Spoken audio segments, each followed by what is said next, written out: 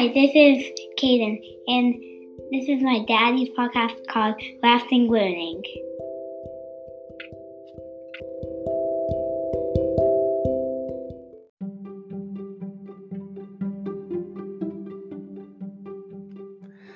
I hope you'll enjoy this special bonus episode of the Lasting Learning Podcast.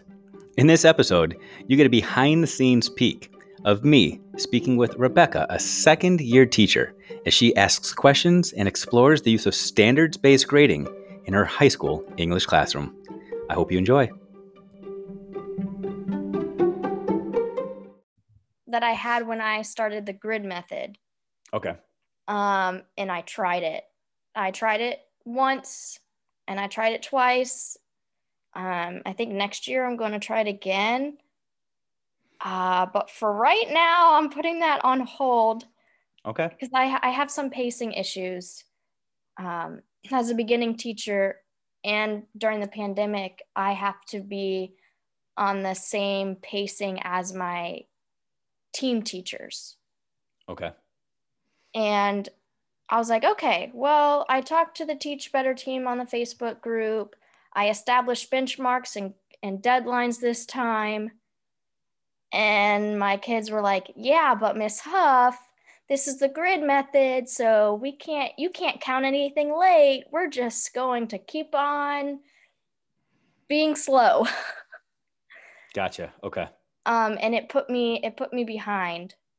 Okay. For my other content team teachers. The kids really loved it. I feel like it worked. They didn't like the whole mastery where they had to redo assignments for mastery. But I think it benefited them in the end. It's the pacing. I have to figure out pacing first. Okay. And then I learned about standard-based grading. And I was like, yes, this is something new again. Like, I want to try this out because I'm struggling with making my grades have a purpose. Okay. And the students, I don't know the term. Some teachers call them like grade grubbers, if you've heard of that term. They just want the grade. They don't really care. They just do it to get the A. All about compliance. Yep. And I'm trying to do away with that. Okay. So can I ask a couple more context questions? So your second year and it's ELA, correct? Yes. What grade level? 9th and 11th. So freshman and junior. 9th and 11th. Okay. Just to unpack a little bit more. Mm-hmm. Second year, what made you say, yes, I want to try the grid method? Because that seems like that was your launching off point and or standards-based grading. Because I'm assuming the fact that you were reaching out to the Facebook group, this isn't something that your entire school department grade levels have adopted. Okay. No, I was the only one doing it. Okay. For what was the impetus? Why did you say, yeah, I need to try this, dabble in this, experiment with it? I think it started with my colleague at Diamond Oaks, Calissa Brogdon. Yep. Okay. We've been in touch a lot since I left Diamond and went to Reading, and now I'm at Edgewood. I think she was the one that introduced me to the Facebook group because I was having teaching questions.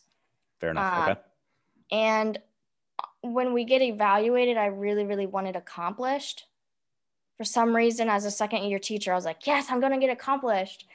And so I looked at the grid method and I saw that it not only aligned with those accomplished blocks on the evaluation, but it also jived with my philosophy and how I wanted my classroom to run. Because it kind of had this project-based learning feel to it, which I tried out last year at Reading for one of my assignments. Mm-hmm. And I wanted to do that again. And I saw the grid method as an actual like research-based method. And Calissa recommended it. And I was like, okay, well, I'll try it out. Okay. No, that's awesome. All right. So let me give you a little context first, and then we'll go as fast as you want to go or as slow as you want to go. This can be like, we can spend the next 4 or 5 months chatting regularly if you want to, or we can spend 45 minutes today just doing a deep dive. Completely your call. You tell me where you want to go, cut me off at any time. Okay. Because there's a lot to this. So, so number one, what I want you to understand is that the grid method, standards-based grading, mastery-based instruction, competency-based instruction, pacing, whatever, they're not necessarily different things. There's this big umbrella, and they're all different components of it. So it's not like you're choosing this or that. It's all part of the same conversation. I'll throw a bunch of taglines at you today because I want them to stick and resonate, not because I'm trying to just be cheeky in any way, shape, or form. So I just want these things to stick. But something that I think is important for you to understand is this foundational principle that you'll hear me preach a lot is there's no standard way to do standards-based grading, which is bizarre and interesting in and of itself. So some of the stuff that I'll share with you is a way. It is the way that I try to explain it and teach it and coach and consult people to do it. But I don't want you to take this and say, this is the way, because Schmitto, this guy that I kind of met online that was willing to talk to me for 45 minutes, said it's the way to do it. So I'm going to run with it and do it. This is a way. Okay. So I've been working with teachers and schools on standards-based grading now for about 12 years. And my thoughts and practices and approaches have evolved. And I'm hoping that your thoughts and practices will evolve too, that where you are in year 3, 4, 5, 22, 23, 24, 25 will be different than where they are today. So go at it with an open mind and say, I am willing to evolve and grow. You're not going to have it all figured out today. You're not going to have it all figured out in 2022 or 2025. It's going to continue to grow and evolve. So that's number one. I had no idea this was a thing for 12 years. I thought this just happened. Yeah. Oh, no. Standards-based grading has been around for a while, for a long time. Yeah. I can't believe I'm just now hearing about, I have my education degree. I don't know. Yeah, you are not alone. Well, I can give you some of the context as to why you're just now hearing about it, but education tends to be this place where the status quo prevails because school worked for us. Most educators get into school and replicate the system that we saw because after all, it worked for us. And we'd spend a lot of our time in our classrooms preparing the next generation of teachers. We set up a lot of practices and procedures in our classrooms to make kids just like we are. And we grew up to be teachers. So it's this perpetual system that kind of stagnates and so on and so forth. Yeah. We also have this system. I think I appreciate your transparency in saying that you were and still are chasing accomplished, chasing the label, the designation. One of the things that's super interesting and super cool is that one of your impetuses for trying standards-based grading, the grid method, was that you wanted to push kids away from that same mindset. You didn't want kids just chasing grades. You didn't want them just chasing labels, but intrinsically as teachers and educators, we do that. We say, we want to chase the label. We want to chase the grade. We see what the minimum expectations are or what other people are looking for. And we just want to do that. And yet we say, students, that's not what you're supposed to do. So we've created this weird cycle that it's important to break. So when you mentioned the term accomplished, so I'm assuming you've got some form of the Danielson rubric. Is that what you're evaluated on as a teacher, or do you use 5D or what is, it's called OTES. Oh, so OTES is your platform. It's where it comes from. Okay. But you've got, is that Ohio Teacher Education something or other? Yeah, I'm not really sure what it means. Evaluation system. Okay. Yeah. It's fair enough. It's on we have a portal. Gotcha. And so in it, you've got probably 4 or 5 domains. You've got planning and preparation, classroom environments, instruction. Differentiation, resources. Yep. Got it. And I got accomplished. I was average skilled, but I got accomplished on 2 of the sections. Fair enough. So I wanted to know that because I'll just give you some examples and analogies based off of you and your practice, and then we'll talk about how that transcends to kids. Okay. So one of the things that I want to make clear, and I'll show you some slides and stuff too to help you with this context, is the rubric that you have for your teacher evaluation process is in essence your standards. It's broken down into 22, 23, 20 some indicators or 20 something standards.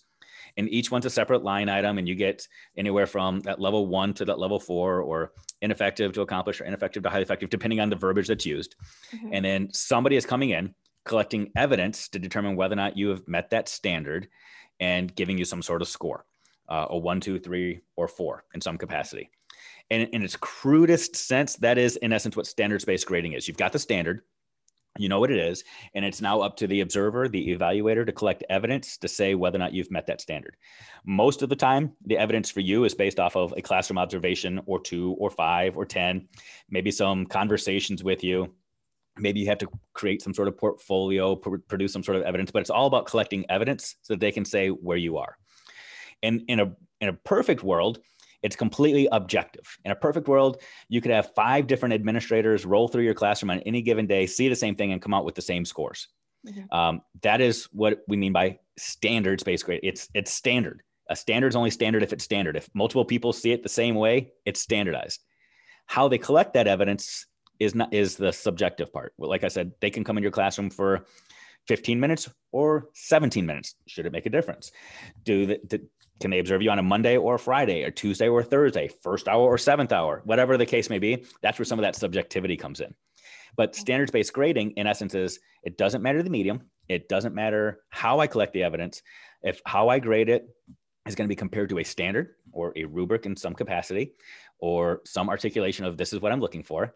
And the recipient, the person that I'm collecting the evidence from, has confidence that it's valid, that other people would see it the same way, and it's actionable. So when I get feedback on it, I can do something with it. So those are the basic premises. So when you get an observation in October, your administrator gives you some feedback, you should look at it and say, okay, I know what to do with this. I can go and do something to make it better, and you can work towards it. Another extremely important thing that I want you to understand, this is a Dave Schmittou principle. So this is where it might come against some of the things that you're doing in your classroom, but it will probably also help with your pacing. When somebody comes to observe you in your classroom, so your teacher evaluation rubric is a 1, 2, 3, 4, like 4 levels. Yeah, ineffective to accomplished. Ineffective to have accomplished. So the observer, the evaluator, does not come into your classroom and first identify whether or not you are hitting all the level 1 ineffective skills first. They do not come in and say, you need to prove to me that you are ineffective or that you are level 1 before I have confidence that you can go and do the level 2, right? They come in and they simply say, I need to see, are you at that level 3, that effective level, or not? If you are, awesome. Are you accomplished? If not, let's move backwards and see where you are. They set the standard at the standard, and then they shift from there. What I see happening in a lot of classrooms is when people say that they're going to introduce standards-based grading, is they create some sort of cool rubric, and then they make kids first demonstrate that they can do the level 1 stuff before they move on to level 2, or the level 2 before they can do the level 3, but that's not what we would expect for ourselves, because that's truly not the standard. The standard is that level 3 on a rubric, or that effective level, or however you've codified it. It is not show me that you can perform at a level that is not to the standard first before I let you do something else that's not to the standard before I then let you finally perform to the standard. It's we start with the standard and then we go from there. You eliminate a lot of hoops for kids to jump through. You eliminate a bunch of arbitrary things to get to the heart of the standard. And then you branch out from there, just like your observer would do for you. You would be furious if you had to do 22 observations based off of 22 indicators in your classroom, and the observer came in and just wanted to see if you were ineffective. And then after you demonstrated you were ineffective, they came back and said, okay, you've demonstrated you're ineffective. Now let's do this all over again so you can prove that you're a level 2. And now that would be annoying. It would be annoying. And there's not enough time in the world for an administrator to do that for all of their staff, which is why oftentimes teachers that dabble with standards-based grading start to realize, oh my gosh, there's not enough time in the world for me to go through this, assess everything, grade everything, for students to jump through these hoops. It's why students lose engagement very, very quickly, because they start doing a bunch of tasks that aren't a whole lot of fun and monotonous and boring and dry to prove that they can do stuff that's not at the level of the standard. So how do you, okay. So now what? Is that the question? You're like, yeah, I get that, but what do I do now? Because students need to have some of that foundational stuff. They need to have some of the background, right? How do you implement the DOK levels then? Oh, yes. Great question. So, do you mind if I share my screen with you? Yeah, go ahead. Show you a few things. and I'm recording this so you can take it and use this and watch this back later on if you want Perfect. to. Okay. So let me share some things with you. I'm going to jump right to the heart of some things. So I'm not going to show you a few slides. I'm not going to show it in full presentation mode because I want to be able to bounce around. Okay. But let me just show you real quickly why it is that you might be struggling, especially when you say that you're charged with the task of keeping pace with other people in your grade level, department, whatever the situation may be. I'm showing you 6th grade right now. In 6th grade, and you're in Ohio, so you've got standards that are based off of the Common Core, not necessarily called Common Core anymore, but they're based off the Common Core.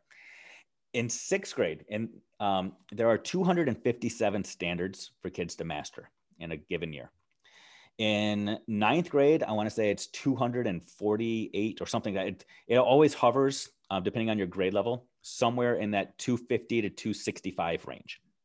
So I just throw 6th grade on here because it's smack dab in the middle of our K-12 continuum, and it works for people. But 257 standards for students to master, which equates, which equates to students mastering a standard every 0.7 days.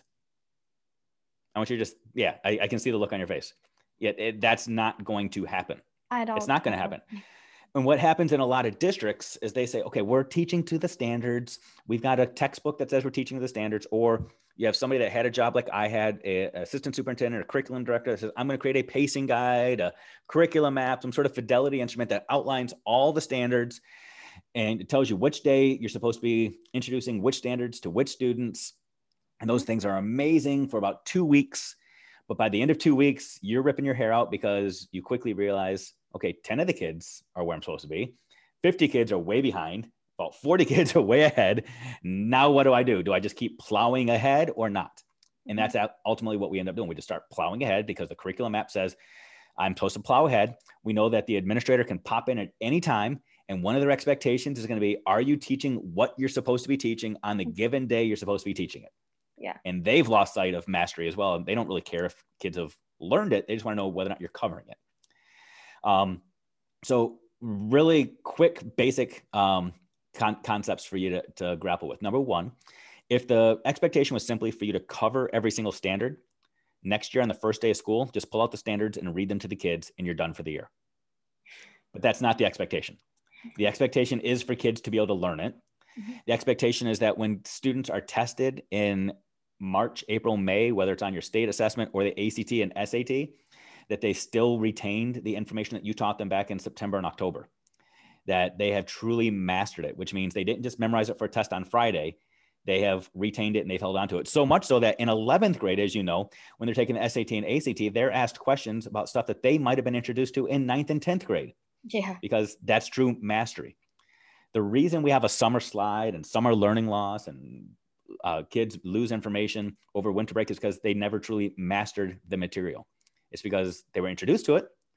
They were tested on it, but they did not master it. Master means you go deep. You are completely effective and proficient in it. You've got this thing down, whether you're tested on Friday or 2 weeks from now, April, May, or 2 years from now. So the expectation kind of shifts. So that's 257 standards just in the core 4 classes. If you were to throw some electives and at the high school level, you've got kids taking PE and art and choir and all, the number goes up to 1,431 standards, which is insane, which means kids will not and cannot get it. Now, unfortunately, not every single teacher in your school, your grade level, your district is going to understand that. So what I'm going to show you is something that I've been lucky enough to share with the Department of Education, both in Ohio and Michigan and New York and Florida. And I get that wink, wink, nod, like, yep, this is the holy grail. This is how you do it. So one of the first things for you to do is determine of the 257, which ones are your priority? Which ones do you really need to focus on come hell or high water? And at times these things are given to you.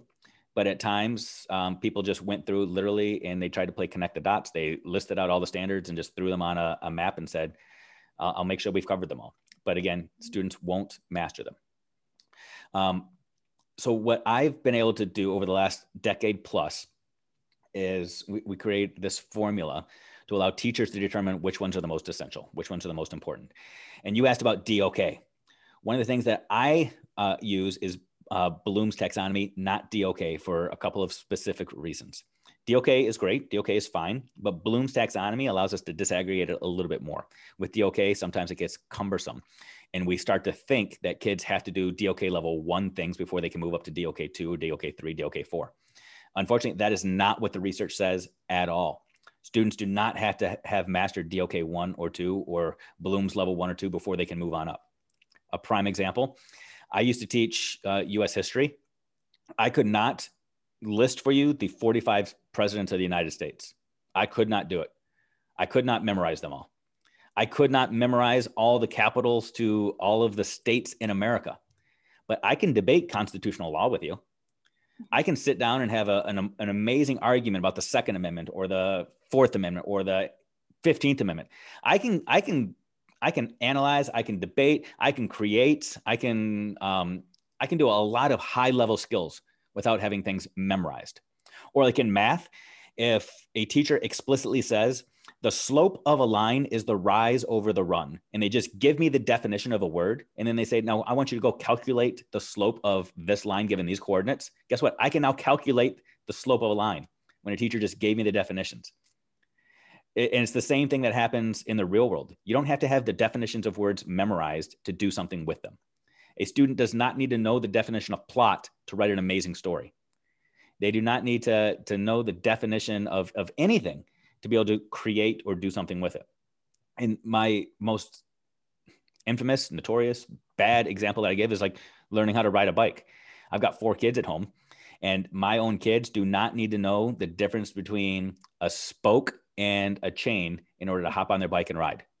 They don't. They ride to learn how to ride. And what happens, especially at the high school level, most of your standards are written at levels of analysis and synthesis and creation, not memorize and understand.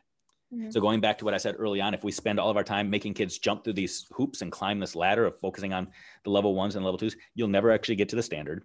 Kids will get disengaged. They'll say, why do I have to do all this crappy busy work? And then you'll get frustrated with your pacing. So yeah, that's what happened with when I did the grid method. Okay. Yeah. So the grid method is absolutely amazing, though. So I want to put that to the side. What I want you to focus on first is identifying which standards to focus on. Before we even start talking about how to create the grids and the rubrics, how do you identify which standards to focus on? So let me back up. In Ohio, do your 11th graders take the ACT or the SAT? ACT. ACT. So yeah, it's required, I believe. Yep. It's one of the graduation requirements. So they're given some sort of score out of 36, and that's submitted to colleges. So I'm going to ask you a very loaded question that I don't expect you to have the answer to. Okay. What is the difference between a student that scores a 34 and a 31? What about a student that scores a 22 versus a student that scores a 32? Their level of understanding. What do they know more or less? They know how to take a test. Okay, maybe they know how to take a test. Maybe they actually do understand some things differently. As a teacher, what do you do with that information? When you look at, you see one student that's like a 31 and another student is a 28. Do you look at it and say, okay, I know what Johnny knows versus Susie, and I know what instructional moves to make, and I know what level? I know nothing. No. Absolutely. No, and that's not a condemnation on you. That's the reality. And whether you teach 5th grade or 8th grade or 9th grade, it's the same thing. Students are still getting these big summative state assessments, and they're getting some sort of scale score. It might be like a 610 versus a 550 or a 745 and an 820. And we're supposed to look at that and say, what in the world does that mean? What is a scale score? Well, the secret sauce is actually in this slide, in essence. What states and test makers do is they weight grading on those tests. Certain standards are assessed with more frequency. Certain standards are given more points, and the more points you earn, the higher scale score you get. And the way that the state and the way that the test makers determine which standards are more important is they follow a formula very similar to what I'm going to show you. So number one is not every single standard is tested on every single test. Some standards are tested every single year. And again, some are given more value. So what the test makers do, the states do, is they first try to determine which standards have leverage. Leverage means if you teach it in your class, it will benefit students in another class as well. So as a language arts teacher, which standards do you teach that will actually help support them in math, science, social studies, music, whatever? And the answer is not all of them. Although we've been professing for 20 years now, every teacher is a reading teacher, every teacher is a language arts teacher. That is BS. It's not true. And we also can't say citing textual evidence is the answer, because I jokingly say citing textual evidence is the new dinosaurs and volcanoes, where we teach it the same way every single year to every single kid. The way that you teach citing textual evidence should look much different in 9th grade than it does to a teacher in 6th grade, because that's a standard that actually begins in 2nd grade. So it needs to look completely different. So first, you look for the standards that have leverage. And as you read through your standards, any standard that you look at and say, yep, if the student knows this, this will actually help them in their physics class, their chemistry class, their math class, their social studies class, you give it a point. You read through it another time and you identify the standards that you believe carry with them endurance, meaning it is a standard that will actually help them in future years, not just in your class, not later on in the semester, not even just next year, but it will help them later on. It's going to endure and it's going to bring about greater success. So maybe your 9th grade students, you look at and say, oh, this will help them as seniors, because in their senior year, they're going to have to start creating resumes or applying for college in their junior year, or they're going to have to start promoting themselves or whatever. If it's a skill that has endurance, it gets a point. Then you go through the standards and you look at them through the lens of Bloom's taxonomy. Again, Bloom's taxonomy, not Webb's, because it's a little bit, we can disaggregate it a little bit more. DOK has 4 levels. Bloom's has 6, 7, 8, depending on which variation you're looking at. I've Schmittoized Bloom's taxonomy and given it an 8th level, because I believe that reflection is like this mystical 8th level, that once you create something, if you can create something that you think is amazing and then look at it again and evaluate the thing that you just created and still make it better, it's like the cream of the crop. It's the highest level. But what I then ask you to do is look at the standards, and for whatever level it represents on Bloom's taxonomy, it gets that level of point. So if it's a recall standard where it says students will be able to know or memorize or regurgitate back whatever it is that I've told them, then it's a level 1. Understanding is you put it in your own words, whatever, that's a level 2, so on and so forth. After you've done those 3 steps, add up the totals. And you will quickly realize that out of all of the standards that you are supposed to teach at every grade level, in every subject area, especially 9th and 11th grade language arts, there is a definitive top 10 or 12 list. Top 10 or 12. And those 10 to 12 things that you just identified are the same 10 to 12 that they're going to be tested on the ACT, the SAT, and on your state assessment.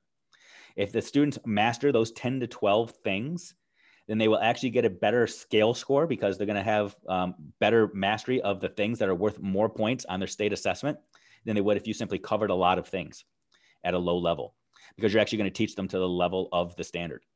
And now when we start talking about mastery, it's a whole nother level. It's a whole other conversation. Let me stop sharing real quick, because when you're focusing on 10 to 12 standards a year, what that equates to is you're now focusing on a standard a month as opposed to a standard a week or every 0.7 days. 10 to 12 standards, a school year is 10 months long. So students now have a month to prove to you that they've mastered something. And when people start talking about standards-based grading or the grid method, and you remove deadlines and timelines, that's not necessarily true. What we do is we eliminate arbitrary deadlines, which is those deadlines where we say you have to memorize this by Friday, or you have to know this by the end of the marking period. Why the end of the marking period? Because somebody wearing a suit said that that's the time that kids are supposed to know this, because we have to fill out these report cards so that parents know what's going on. Well, no. Truly, standards are end of year standards. So the students have until the end of the year. But if they want to progress and get your support and your instruction and your guidance and your facilitation, if you focus on one standard a month at the level of the standard, where again, at 9th and 11th grade, it means students are analyzing, they're synthesizing, they're creating things. It's a whole nother conversation. And it's something that students can do given the course of a month, as opposed to once a week or once every other day, depending on how it's constructed for you. So that's one big foundational principle, is top 10 to 12 changes the mindset and helps support your pacing much differently than simply following a pacing guide. Mm-hmm. So let me pause right there, because that was a lot of Schmitto speaking. Questions, thoughts, concerns? It's really hard for me to, because you say that's your way and it doesn't have to be that way. But I'm sitting here, I'm like, you're an expert. I'm a little tiny second year teacher. Okay, let me You're like pause. the holy grail. I'm going to put you on the spot.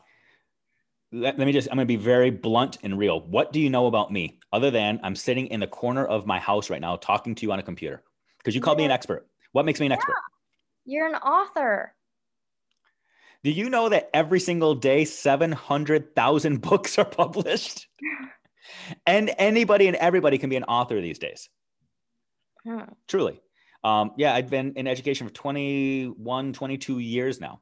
But we know there are a lot of educators that have been in education for 21, 22 years that don't do this. So that doesn't make me an expert. Something you have to understand is I have never taught a day of my life in Ohio. I have never met your students, your parents, your administration. You are way more of an expert in that than I ever could claim to be. Okay. Okay. So what I am an expert in, if anything, is I'm an expert in trying to find free time so that I can study and research. That's it. I try to read a lot. I listen to podcasts a lot. I dive deep into this, and I can simply share what other people are doing and what I have done. It's really up to you to figure out how to make that work in your classroom and in your space and in your environment. Could you take this stuff word for word and say, yep, I'm going to go do this? And would you probably be farther ahead? Yep. But I guarantee that by May or June, you're going to have a lot of questions. And you're going to be thinking, what in the world am I supposed to do with this next? Schmitto didn't tell me that this was going to happen. And then you have to figure out the next thing and the next thing and the next thing. So a principle that I firmly believe in is that you can't steer a parked car. I think I even put that in the Facebook post too, that you've got to get moving so that you can start steering. And that's why I get so frustrated when people say, next year I'm going to. Because next year, if you wait till September, by October, you're going to be losing your mind out of frustration. And you're going to think, why didn't I just start this last year so I could have worked some of this stuff out and had some things in place? There's always going to be a next year. There's never going to be a perfect time. So start moving and then you can start steering. But you're the one that has to start steering it. Yeah. Okay. So sorry, I had to preach. No, you're good. So you're nervous about thinking, what can I deviate? What can I change? What can I, whatever. So I get that. What other questions? I'm thinking about when you say teach it at the level of the standard, which is analysis, synthesis. Is that is that the mastery level 3, or is that the progressing level? So that's a great question. So let me clarify something. I'm going to show you another slide real quick. But before I do that, I am not a proponent of teaching at the level of the standard. So something that is super important for you to understand and for me to clarify is that what we're talking about is how you assess kids. I'm a firm believer that assessment drives instruction, not the other way around. For the last 25, 30 years, we have taught, and then tested just so that we can prove that our instruction worked. But if our instruction is not to the level of the standard, then our assessment is not going to be the level of the standard, so on and so forth. So it's not about teaching so that we can test. We assess so that we know where to go. I'm a firm believer that every assessment is a pre-assessment and should determine the teacher's next steps.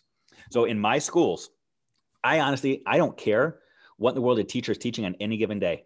I can walk into your classroom and you can be teaching kids how shoelaces are made. I don't care. What I care about is what you're assessing. Because I learned a long time ago when I was a building principal, that when I would tell teachers, here's what you're allowed to assess, that quickly becomes what the teachers teach.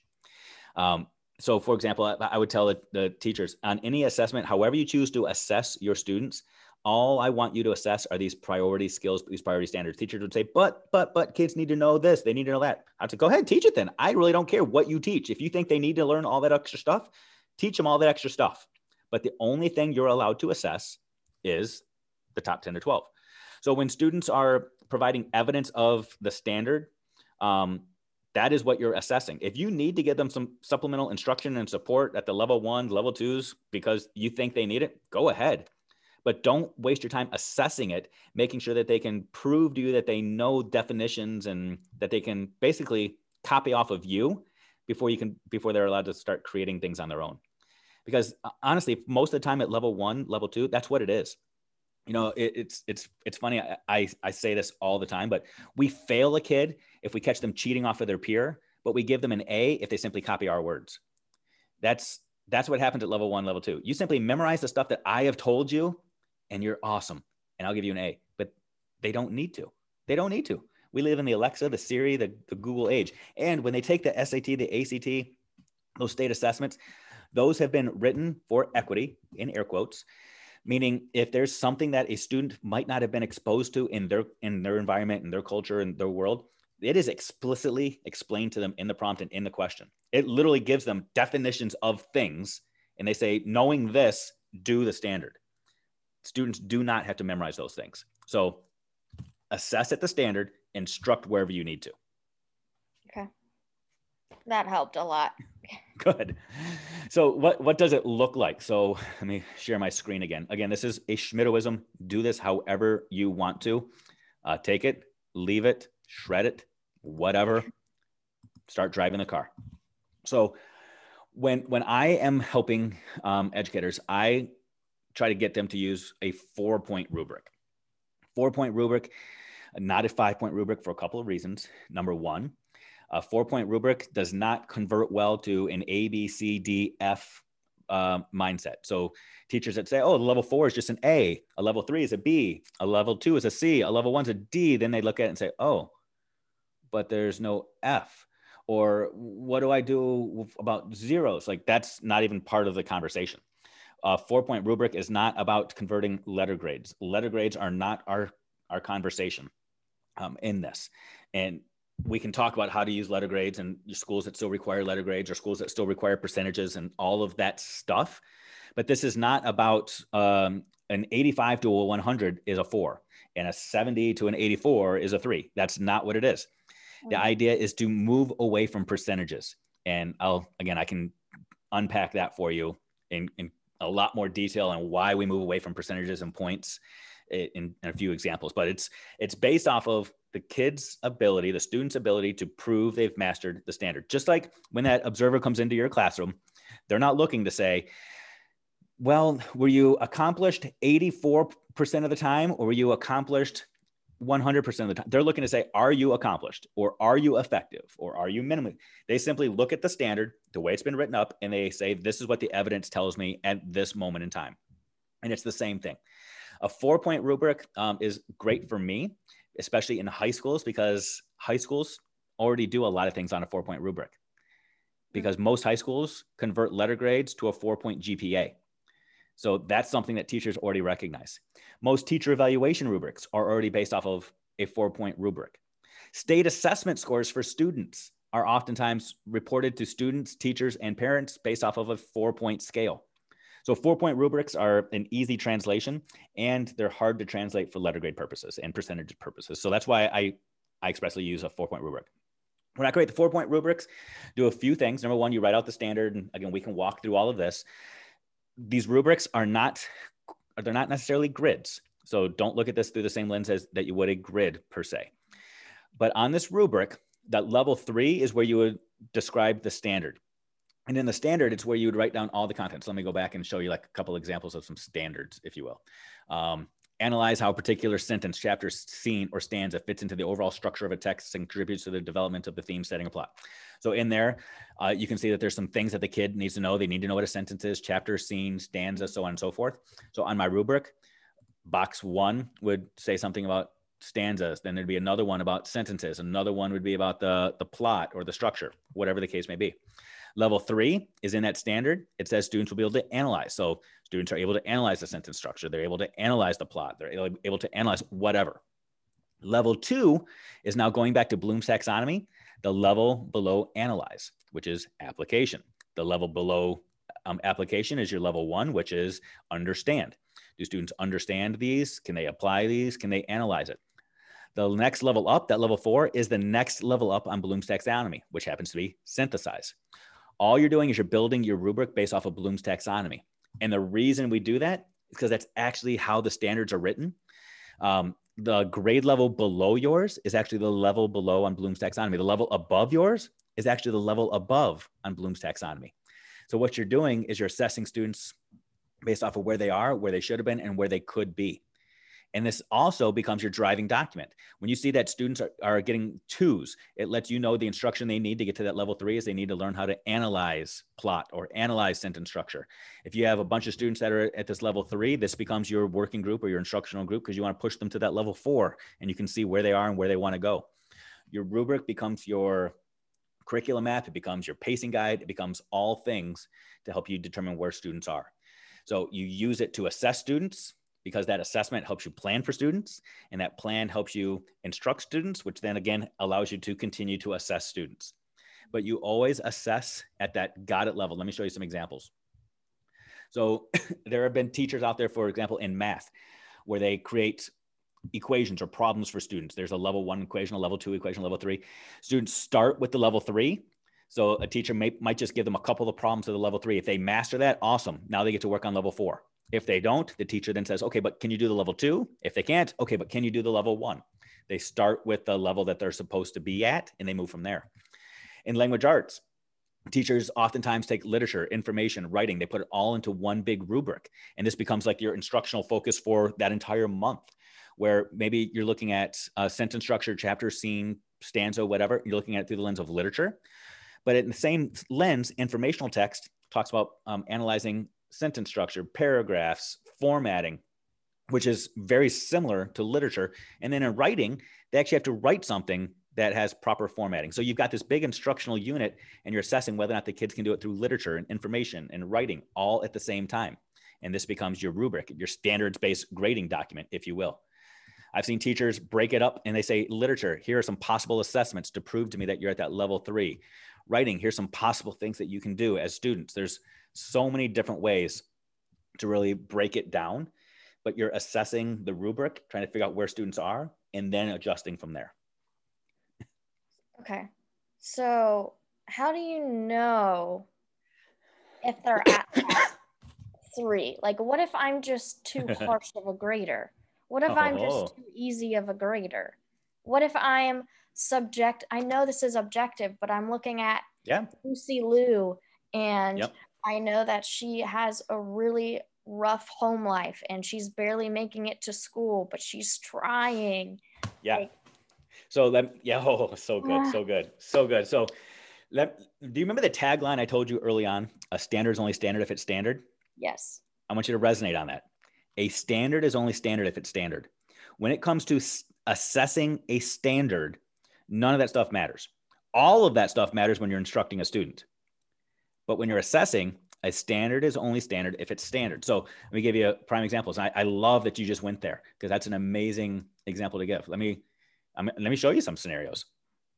So let me share my screen with you again. So you mentioned Lucy Liu. I don't necessarily use those names, but we got Johnny, Susie, and Hector. Yeah. And let's say that in your class, that this is a math example. So let's just forget about that. And let's just act like this is one of your language arts classrooms. And you gave a test on Friday. And in your test, Johnny got a 75 out of 100, but he doesn't do any homework, but he does participate in class. What grade does Johnny get in your class? Versus Susie, who on that same test got an 85 out of 100, also does no homework, but she doesn't participate. Versus Hector, which I think is your Lucy Liu. Hector gets a 62 out of 100, completes every single homework assignment, tries their best in class. What grade do you give those students? Do those other things matter? Does the homework, does the work effort, all of those things? The reality is, and I'll just give you the answer real quick. In terms of standards-based grading and assessment, those things do not matter. What they do, though, all of those things do matter to educators when they're educating students, when you're instructing students, when you're guiding them, when you're moving them to that next level. You need to have that empathy. You need to know where they are.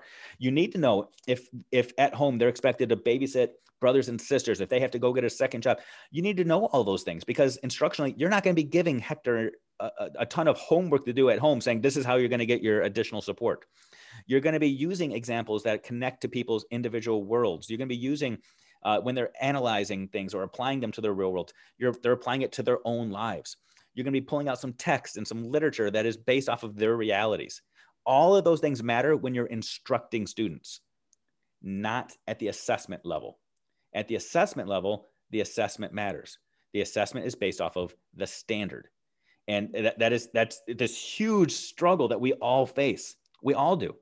As an evaluator, as a school administrator, trust me, I get into those same debates when I go into teachers' classrooms, when I say, oh, Miss Smith just had a baby, and I know she's working all day long, and then she's going home, she's up all night, she's exhausted. But if I grade Miss Smith on a slightly different standard than I do Mr. Jones, who is a shop teacher, he's a single 45-year-old man who doesn't have those same responsibilities at home. And I say, Mr. Jones, your scenario is a whole lot easier. So I'm going to raise the expectation for you compared to Ms. Smith. Then I'm not treating them equally in terms of the assessment. Yeah, I'm going to offer different levels of grace and different levels of support, but the rubric is the rubric. The standard is the standard. My responsibility is to give people the skills necessary to help them perform at the level of the expectation. So it's not about not having a heart. It's not about meeting kids where they are. It's actually the exact opposite. You have to know those things so that you can bring people to the standard. Because when we water things down and we start thinking in our head, they'll never be able to get there. They'll never be able to get there. That's the reality. Our job is to help kids get there.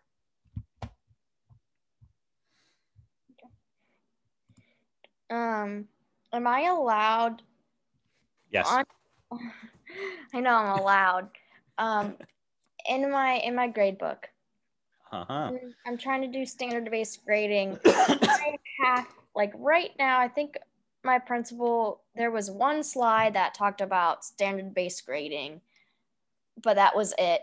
And we still do the 80%, like the progress book, 62 out of 100 type thing. But if I want to do standard-based grading in my grade book, I'm going to have to inevitably link that 4-point scale to a percent. The 4 equals an A, the 3 equals a B. But can I have some of those behaviors graded, like task completion? I think it was Ray on her free course on the Academy said that you can still grade those behaviors, responsibility, accountability, advocacy, but it goes in a different grade book. So let me speak to you as a dad first. So I've got 4 kids. My oldest is in high school, my youngest is in kindergarten, and 2 others in the middle there. As a dad, when my kids get a report card, the first thing I look at are the comments from the teachers.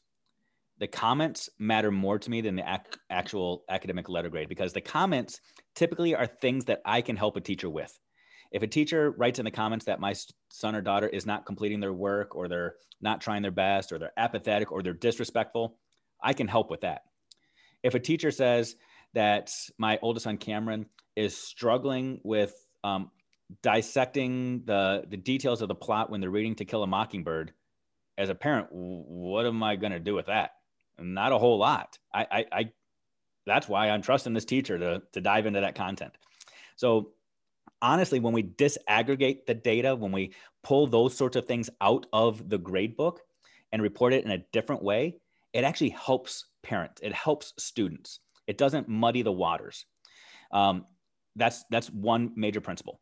What that looks like is completely up to you and your system and what your report cards look like. In some places, it means you're reporting that stuff in comments. Maybe in the comments, you would simply say, Johnny has turned in every assignment late this marking period, or he gives me horrible effort the first time through because he knows he can redo and retake things.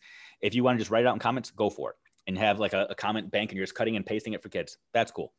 What I encourage schools or departments to do, if an entire school or department goes to this level, is they actually have a citizenship grade or some sort of behavior rubric. And on just like you would for the standards, when you have a rubric for it, you would have a standard rubric for your behavior. And a 3 would be completes everything on time. 4 would be completes everything early, whatever. And you actually pull that stuff out as well. What you want to do is you want to make the communication as streamlined as possible, because with standards-based grading, it's all about communication, not compensation. That's a Rick Wormley line. That's not a Dave Schmittoism. So Rick Wormley, like the guru of standards-based grading, says the idea of behind grading is simply about providing feedback that communicates expectations that people can do something with. And if my son or daughter has an 80% in class And I don't know, is that 80% because they don't understand some of the material, or is that 80% because they turned some things in late, or is it because they used a blue pen, they're supposed to use a black pen, whatever. I don't know how to help. Similarly, if your letter grades have to be explained by attending a parent-teacher conference, then it tells me that your letter grades aren't communicating anything to me, because I still need to reach out to you and say, can you explain this grade to me? So it's not communicating anything. Your grades should stand alone to talk about academic proficiency or aptitudes, and then have some other mechanism, whether it's discipline, comments, a rubric, whatever, that reports the stuff that parents can actually support and help with. Okay.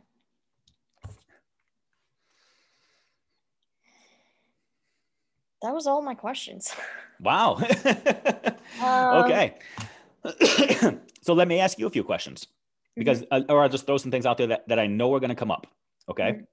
So let's say that in January, first of all, don't tackle this stuff today. Don't tackle the stuff tomorrow. Let it swirl around your mind for a couple of days, and then you can start like dabbling and figure out where you want to go.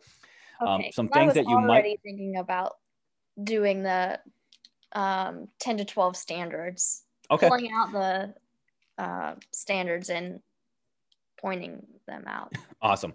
And I would do it truly by quantifying and coming up with the numbers, because we will all subjectively go through and we'll do the same thing that teachers are already doing. If you don't do it that way, you'll start, oh yeah, I think this one's important. Oh, I really like this one. I've got a great activity that supports this one. Oh, I can do this one with To Kill a Mockingbird or Catch 22. And we start focusing on what works for us, or our favorite books or our favorite lessons, as opposed to which ones are truly the most essential in terms of leverage, endurance, and depth. So try your best to quantify them first and then move from there. That's number one. Number two is find somebody that can struggle through this with you. Because they don't have to be in your school. As a matter of fact, sometimes it's best if they're not in your school or your department. But find somebody that's willing to chart through this with you. And if that means you want to take whatever we're doing with this video and you want to share it with people and say, hey, anybody intrigued by this and want to go down this journey with me this year, go for it. Because you're going to want to have somebody that you are free to debate and argue with. And they don't even have to be an English teacher. They could be an elementary science teacher. Who cares? The principles are still the same. The next thing that I want you to really wrestle with is the assessment. I know you kind of already tackled this one a little bit with your questioning, but how do you know that your assessments are even any good? How do you know that you're not just being completely subjective, or that you're not being too easy, or that you're being too hard? How often does a student have to show you that they've mastered it? Is once enough? Once they show you they got it one time, does that mean that they've got it? Do they need to be able to show you 2 times, 4 times, 5 times? What is the percentage? If a student gets 90% out of 100, does that mean they've mastered it? Well, what if the 90 out of 100, what if it was 100 questions and they got the first 90 right and the last 10 were wrong? Uh-oh. What if the test had only been 90 questions long? Would they have gotten 100% an A? Does that change? So those are all the things that are going to start to unpack and you're going to start to wrestle with and start ripping your hair out over, because you're going to think, I don't know what to do now. I don't know what to do. Am I still supposed to be averaging the grades? Do I take the first time they did it and compare it to the last time they did it? Do I just take the most recent one? But what if the most recent one is the shortest one and I don't think it's the best one? Am I supposed to do formative assessment still? Summative assessment? What's the difference between those? Pre-test, post? Like, oh, just be ready. Mm-hmm. This is literally the tip of the iceberg. I am more than happy to continue the conversation. I'm more than happy to continue to make you rip your hair out and debate with you the idea that I think using formative/summative assessments is actually garbage. Yep, I said it. Mm-hmm. That you should not have formative assessments and summative assessments. You should be using all assessments formatively and summatively. But we can talk about that another day. Mm-hmm. I can talk to you about the fact that, yes, pre-test actually should be recorded in a grade book, as should post-test, because they're all the same thing, because assessments drive instruction. They don't conclude it. We can talk about that at another time. I can tell you that I think students should have to be able to demonstrate mastery 3 times before you say that, yep, they're a master of it, in 3 different ways. But I can tell you how to manage that and why I use 3. But I don't want to bore you with that today. So I'm kind of just teasing you a little bit so that you have confidence to know that January and February, you're not going to have this all figured out. And that's totally okay. Totally okay. Again, 12 years ago when I thought, oh, I'm an SBG expert, I'm going to go out there and start teaching people about this, I thought I had it all figured out. 12 years ago, I didn't believe 90% of the stuff that I believe today. So it's a different world. So let me just give you a couple of things real quick just to show you how the percentage thing works out, just so you can say, yeah, okay, I can see how it does work. There are 2 different slides I want to show you. The first one is this. So what you'll want to do is, number one, identify what's proficient or effective or master looks like. So if you're using a 1, 2, 3, 4 scale, it's easy. A 3 or 4 means they've got it. And again, I say 3 times and they've got it. And again, I can explain it to you some other time. Some schools say it's just credit, no credit. So check or check plus. So 3 checks equals got it. Or you can arbitrarily, subjectively, or debating this with a friend or a colleague, say what percentage reflects mastery. Is it 80% or better, 70% or better? What reflects mastery in your mind? And it's that conversation or that internal debate or struggle you're going to have. That's good enough. And once a student has demonstrated that they've mastered it, you move on, you teach them something different, you focus on a different standard. So that's the first cue, is you have to arbitrarily right now, subjectively, determine what mastery looks like. Knowing full well, though, that your definition, your description, your analysis of what is a master will evolve and change dramatically over time. Okay. So how do you then take that and make it some sort of letter grade? Well, the easiest way, especially at the high school level, is to use the scale that's already been presented to you. Mm-hmm. On the left, sample A, all that is your grade point average scale, your GPA scale. So if you already have a 4-point GPA in your school and you want to start grading kids on a 4-point rubric, use the scale that's already been presented to you. If a student has a 4 average, they have an A. If they have a 3.0, it's a B. A 2.0 is a C. A 1.0 is a D, so on and so forth. And that is one that if an administrator wants to push back and say, no, you can't do that, then you need to say, well, then let's stop using GPAs in our school, because they're already doing it. They already take letter grades and convert them to a number score. All you're doing is the exact opposite, taking a number score and converting it to a letter grade. So that's the easy answer. Is that the best answer? No, but it's a starting point. Or you can say, no, I do want to use percentages and I want to convert that to a number score. Again, I strongly advise against using percentages, but if you're required to, if your handbook says you have to use percentages in some capacity, there's a way that you can do it there as well. But again, those are stepping stones, not final answers. That's just like one of the things that you can do as you start moving in this direction. Okay. The rubric that you showed me, it looks very, very similar to essay rubrics that I have made. Yep. Except I haven't been using the Bloom's taxonomy language to progress or digress. So if I want to use that 4-point scale, which you recommend, which I think would be a lot easier for me, and I say, okay, that's a 4, or I think I'm getting stuck on the plus and the minus. Is it an A plus or is it an A minus? Because an A is an A is an A. A B is a B is a B, right? Like, does it matter? So what you'll want to do is focus on 1, 2, 3, 4. Don't worry about A's, B's, all that kind of stuff yet. 1, 2, 3s, and 4s. Then you want to figure out if you have to convert it to a letter grade, which it sounds like you're saying within your system, your handbook, your guidance, your policies, whatever, you have to have letter grades. Just determine how you want to make that step or that translation, because that's just the playing the game of school that you have to do right now. Ultimately, that's not your focus. Your focus is to give students actionable feedback. The 1, 2, 3, 4s, you don't even have to give a 1, 2, 3, 4. You can eliminate the 1, 2, 3, 4s and just have the rubric with 4 different points and circle things and identify what they have to do next. Who cares about the numbers? That's just something we do because we're told we have to play school. But if you get to that place where you say, I have to do that, use that GPA scale that I threw up there, and you have this big rubric, and you don't add up the total points possible. Don't say, okay, it's a 16 out of 20 because it's a 4-point rubric and there's 5 categories. Calculate it out and say, they have a 3.3 average on this rubric. And a 3.3 average equates to a B. Cool. You're good.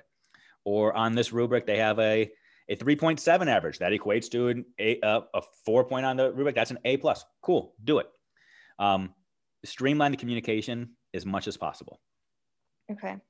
And how do you do, I think it's because my mind is still on that percentage and still on the points. Because each assignment is worth a different amount of points. Some are worth 20, some are worth 40. Why? So, like... Why? I have no idea. I'm still trying to figure it out. So the reason why we do it is because we subjectively, and so I'll unpack this for you. I'll tell you why we do it. We do it because we're saying that some assignments are worth more because they're more valuable, or they're better, or because it's easier to calculate it that way, or whatever the case may be. So for example, in your high school, do you guys do final exams and midterms? Not this year. Okay. You normally do.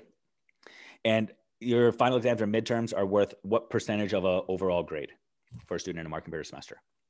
Don't know. I don't know. This is my first year at the school. Yeah, you're fine. You're fine. So in most high schools that use midterms or final exams, they say that those grades are somewhere between 20 and 60% of a final grade. Right? That's a big deal.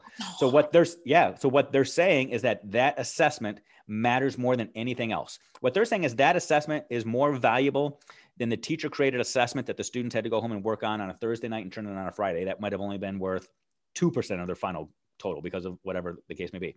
In standards-based grading, we say all evidence is good evidence, that it's all telling the same story. We're not weighing things and saying one thing is more valuable than the other. We're saying I'm collecting evidence of student learning. And if you show me evidence, whether it's a pretest, whether it's before I've taught anything, or post-test after I've taught anything, whenever you show me evidence, it's evidence. And it's going to go towards the story. And it's standards-based. Again, a standard is only standard if it's standard.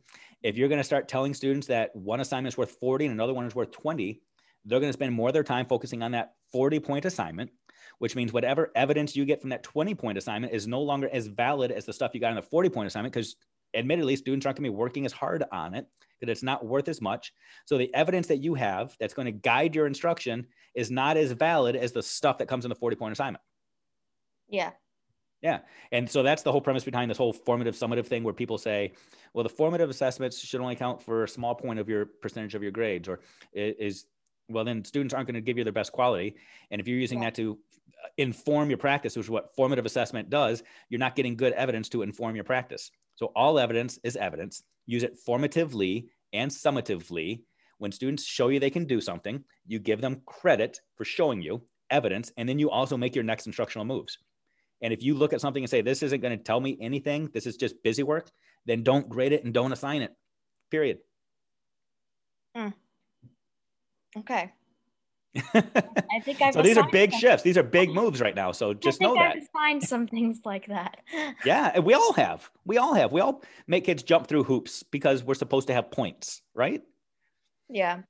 How do if we can work this scenario, sure. I am assessing comprehension, common lit article with comprehension questions, very basic, and they get an 8 out of 10 because they have 10 questions. And I recently did this, which is why it's fresh in my mind. And I took notes and I said, okay, Bell 1 has issues with the multiple choice comprehension questions, but Bell 1 did great on the short answer response questions. And I did that with each Bell. And then on the grade book, I just plugged in 7, 8, 3, 2, what their score is. Mm-hmm. But if I want to do that activity with that 4-point rubric that you showed on the slide, mm-hmm.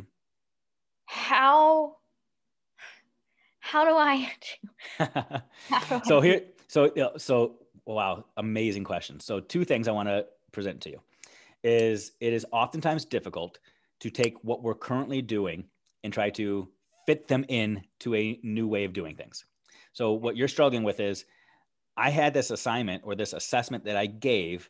How do I keep doing what I've always done to make it fit what you're telling me? So that's number one. And I can see your face lighting up because you're thinking, oh, well, maybe I shouldn't be doing what I've always done, because that defeats the whole point of having this conversation. So if that's an awareness you're having, awesome. But I didn't say that. That's a reflection that you just had. So I'm proud of you. But there are some things that you've done that are probably really, really, really good that can fit into that. So a couple of things that I would ask you. Number one, it was a 10-question quiz, and you looked at it in terms of the question formatting type. Mm-hmm. My question to you would be, did all questions focus on the same standards or the same content? So with that student that got an 8 out of 10, the 2 questions that they missed, did they miss them because it was different information, different skills that you were assessing, or is it because it was a different type of question? It was a different type of question and different skill. So it's a different skill. So on that rubric, number one, you would have each skill that's being assessed be a separate line item on that rubric. So if you have some sort of assessment that's assessing 10 standards, number one, don't assess 10 standards on any one assessment because you'll rip your hair out trying to figure out what to do next. You need to figure out how kids are demonstrating mastery at each level. So you have different. So let me give you an example. I can actually show you a real life example of this. Mm-hmm. And this is what I'm showing you right now is, again, it's a baby step towards what you're discussing and what you're talking about right now. Again, this is not the answer. It is a baby step. Okay. Okay. So let's say you are the teacher that says, but I give 10 question quizzes on Fridays. It's what I do. It's what I've always done. And you're saying, how do I take this square peg and fit it into the round hole that you just presented to me? Something that you might want to do is, let's say that on this 10 question quiz, test, project, whatever, you split up into 3 sections. The first section, let's just say it's 6 questions, and those 6 questions are all based off of one standard. And maybe arbitrarily you say students that get 5 or 6 get a 4. Students that get 3 or 4 correct get a 3. Whatever arbitrary number you want to put on there, whatever, we can go with that. But 6 questions based off of the stuff that you just taught this week. Then perhaps you give them 2 questions based off of something that you taught 3 or 4 weeks ago. Because again, remember, we're teaching for mastery or endurance. And then possibly 2 questions for things that you haven't even taught yet. And in each of these 3 sections, you're going to grade them separately. If in your gradebook, you might have these lists, they're broken down by standards, because your standards gradebook is going to be based off of standards, not necessarily assignments anymore. Right. So your second section there, where it's based off of past content, maybe the students struggled back when you taught it, but in the last 3 or 4 weeks, something has clicked for them and they got these 2 questions correct. In your gradebook, you would go back and change whatever grade they had that showed that they were struggling to now show that they've mastered it and they've got it. In the future content stuff, let's say the students struggled with it and they get either one of these questions right. In your gradebook, it is okay to put a 0 in there, because as of right now, you have 0 evidence. But eventually, when you actually do teach it and you do instruct it, when they do get it, you change that grade. It's not about getting the average or the mean. The mean is mean. You're not taking grades from when they didn't know something, when you didn't teach them, when you didn't expose them to your high quality content and instruction. Once they know it, and they get credit, or their grade demonstrates that they know it. But you can take a quiz or test like this and you can split it up. Or instead of numbering your quiz 1, 2, 3, 4, 5, 6, 7, 8, 9, 10, each standard is a question. So maybe you have standard 9.3 and you have standard 9.5 and standard 9.8. So when you're grading it, each question is an assessment of the standard. So in your grade book, you're giving them credit based off of their ability to demonstrate mastery of individual standards. Because, I mean, there's a lot of questions that can get unpacked when you say, again, a kid got 8 out of 10. One might be, are you sure that all questions were created equal? Which looks like that was your first impetus is, okay, well, multiple choice versus true, false versus short answer. Yeah. All questions might not have been created equal, which is a good question to ask. But what if that had been presented to them in a project or debate or a speech or something else? Would you expect them to still be able to demonstrate mastery of it? Because mastery means it doesn't matter the medium, doesn't matter the type. Mastery is mastery. It also begs the question of, if that quiz had only been 8 questions long, would they have gotten 100%? Yeah. And what was different about those other 2 questions? Mm-hmm. Or if the quiz would have been 20 questions long, would they have only gotten an 8 out of 20? Like, we arbitrarily throw these numbers out there on how many questions we have to ask somebody something, because it's easy for us to do our math to make percentages. But if we're doing away with percentages, then those numbers are we start to see those numbers as completely arbitrary. Okay. When I go into the grade book, the student didn't master it yet the first time, but they mastered it the second time. Mm-hmm. And I go and change that 3 or that 2 to a 3 mm-hmm. in the grade book. But because I teach English, we teach the same standards all year long. You know, it's not like math where... Why? Hold on, let me pause you. Why? I was told that's like what you do with English. But why? I mean, honestly, if a student masters something in September, why do you need to keep teaching it in November, December, and January?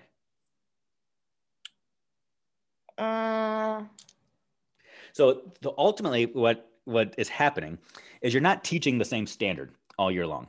You're teaching the same content. So you might be teaching plot all year, but there's not a single standard out there called plot. Or you might be teaching characterization, but there's not a standard called characterization. When you go through and you do that initial activity where you start to actually look at what the standards say and you're identifying the standards, you'll realize that, wow, there's a lot that I've been missing or that I haven't actually taught my students. You might do it in similar ways. You might have the students write and read. But ultimately, when I hear teachers, because I was one of those teachers too, and that's why I'm condemning you so harshly on this one, because I was that teacher that when I taught language arts, I literally thought I am teaching reading comprehension all year long. Yeah. But reading comprehension is one standard out of like 70. And what students are supposed to do with their reading comprehension at various levels and at various times is different. And we need to make sure that we're assessing those intricacies of reading comprehension or decoding or fluency, whatever it is that you're assessing, so that we're teaching to the standard and assessing to the standard. Otherwise, we're having kids read a bunch of stuff, but we're not giving them multiple skills. We're not informing them about multiple skills or assessing them on multiple skills as they're reading. Reading comprehension is very complex. It's more than read this and then tell me what happened in the story or tell me what happens with this character. So look at the standards. And this is the beauty is most administrators won't necessarily get this. So when you're pacing guides or when they're coming through to be their pacing police, throwing a standard up there that you're teaching, if it's based off of reading comprehension, they're going to be fine with. Yeah, you're diving deep. You assess, you understood this was a need of your students. Keep moving along. But you got to look at the standards first and let the standards guide you, not big overarching themes of literature, information, writing, speaking, listening. There's so much more into that. Okay. Would you, progressing through the year, if that student reached mastery and then all of a sudden they don't have that skill remembered, do you dock them, or once they've reached mastery, you're good, or was it just a fluke? So I want you to reflect. And when you go back and watch this, I want you to listen to the words you used. Number one, you said dock them, as though points are penalties or rewards or punishments. We are never docking and we're never rewarding students. It's always based off of what I see today. Evidence of what I see today. Recency and consistency matter. If for some reason I thought a student was a master of some sort of content early in the year, and then March, April, they no longer have it, it's not me docking them. Their grade will reflect the recency and consistency of the evidence, but then I have to act on that. And I need to figure out which evidence is more accurate. What can I do to make sure that the student truly did master it? Or I look at it and say, man, my assessment of their mastery must have been flawed because a master of this would not have forgotten the stuff early, just in a couple of months. So maybe it wasn't truly mastery. What can they do? And I need to adjust. So grades are all about communication, not compensation. But then again, I'm this big believer that students have to be able to show you things multiple times in multiple ways. 3 is the number I use. And we can talk through this as you start dabbling with it throughout the year if you want to. We can have, like I said, we can have these little calls once a week, once a month, whatever is going to help you, and walk through some real life scenarios. But there's so many questions that you need to ask before you make that assumption. Is it the modality changed? Is it the way the assessment was given change? Going back to your question of, is something happened in the student's life? Has that changed? Why have they lost engagement? Because if a student is a master, they're a master.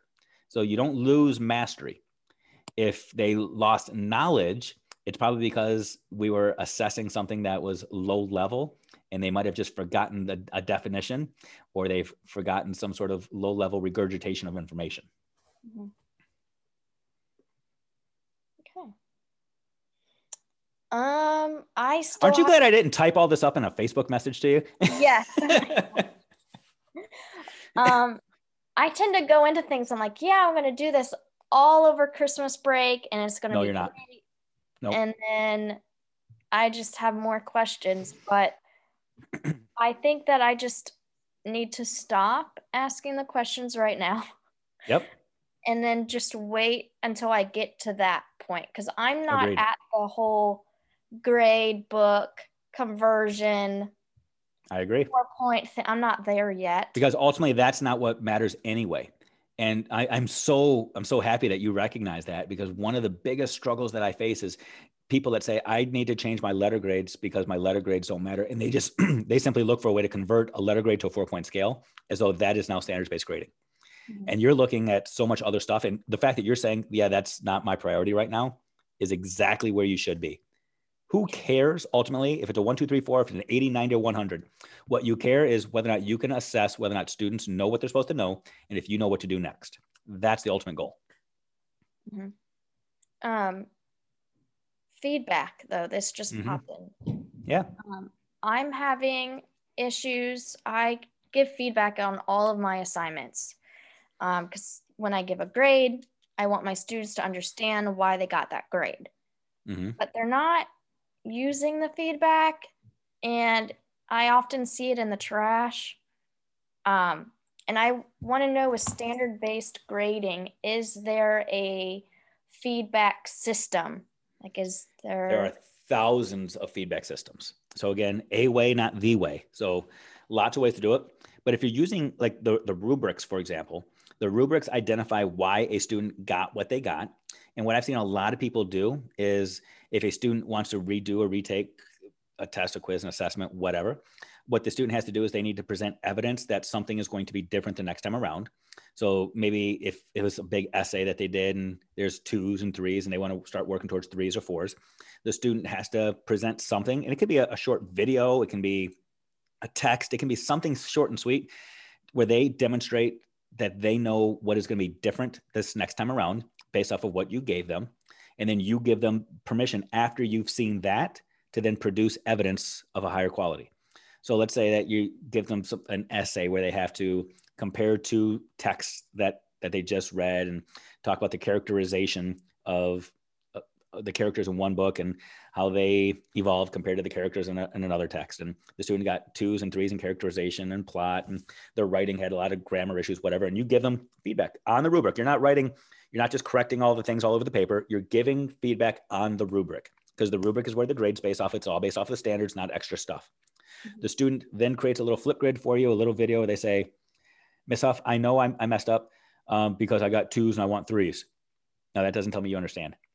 What they would do is they would say, I understand I got 2s because I simply showed that I understood what a character was, but I didn't apply it to this text because I didn't quote the text and I didn't say where the author talked about the character growing and evolving as a person. But when I do this again, that's what I'm going to do. Awesome. You proved to me that you understand what I'm looking for. Now go give me the evidence.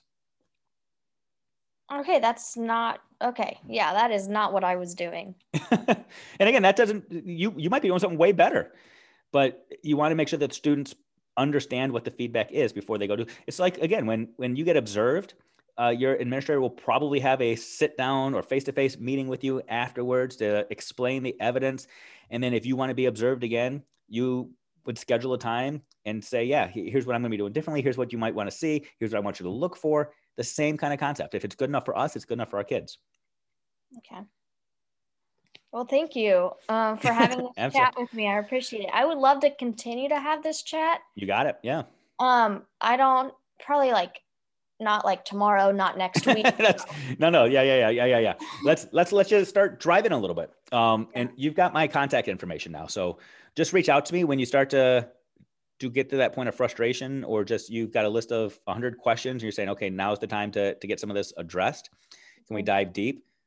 We'll do it. And if you want to bring other people into the conversation, if you want me to bring some people, whatever is going to help you, just let me know and we'll make this happen. What I'll do is I'll take the video here.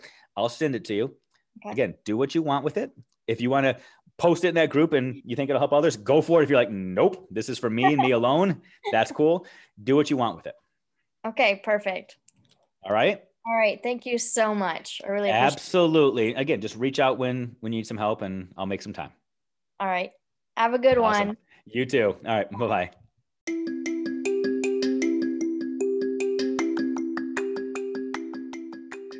Thank you so much for checking out this episode of Lasting Learning. Interested in learning more? Feel free to check out one of my books, like Making Assessment Work for Educators Who Hate Data But Love Kids, or Bold Humility, or It's Like Riding a Bike, How to Make Learning Last a Lifetime. Just visit schmitto.net for more information, or feel free to check out Amazon.